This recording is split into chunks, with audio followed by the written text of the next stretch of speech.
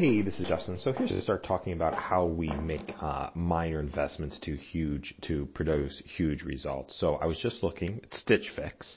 What it is, it's $20 to get a personal styling with a stylist, and then they send you some clothes, and you choose to keep those clothes or you choose to send those clothes back.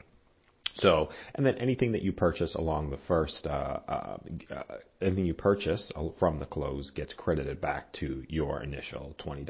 So, what they're looking to do is invest $20. You have to do a 10 to 15 minute interview at the beginning to get access to your personal style, which is a useful asset regardless of whether you work with Stitch Fix or not. Secondarily, or thirdly, so then you spend that $20, which is good. It's a little bit of a minor commitment to do the work. And then you try on the clothes, which is great. And then you send the clothes back that you don't want.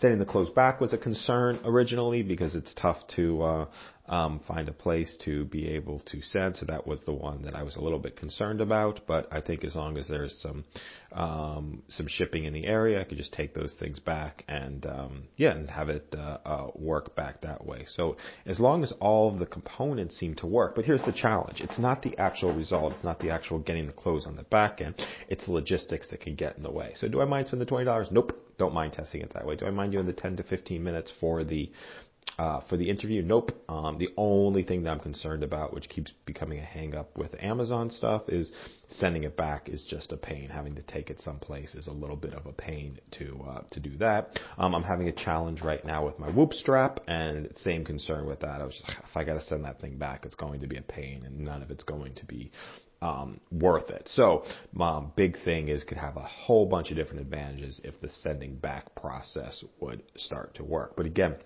we've got complete risk reversal. If you can't do risk reversal, take away any of the major concerns that would make it work, and give people an opportunity just to test out what you're doing and to taste out what you're doing. Have an amazing day.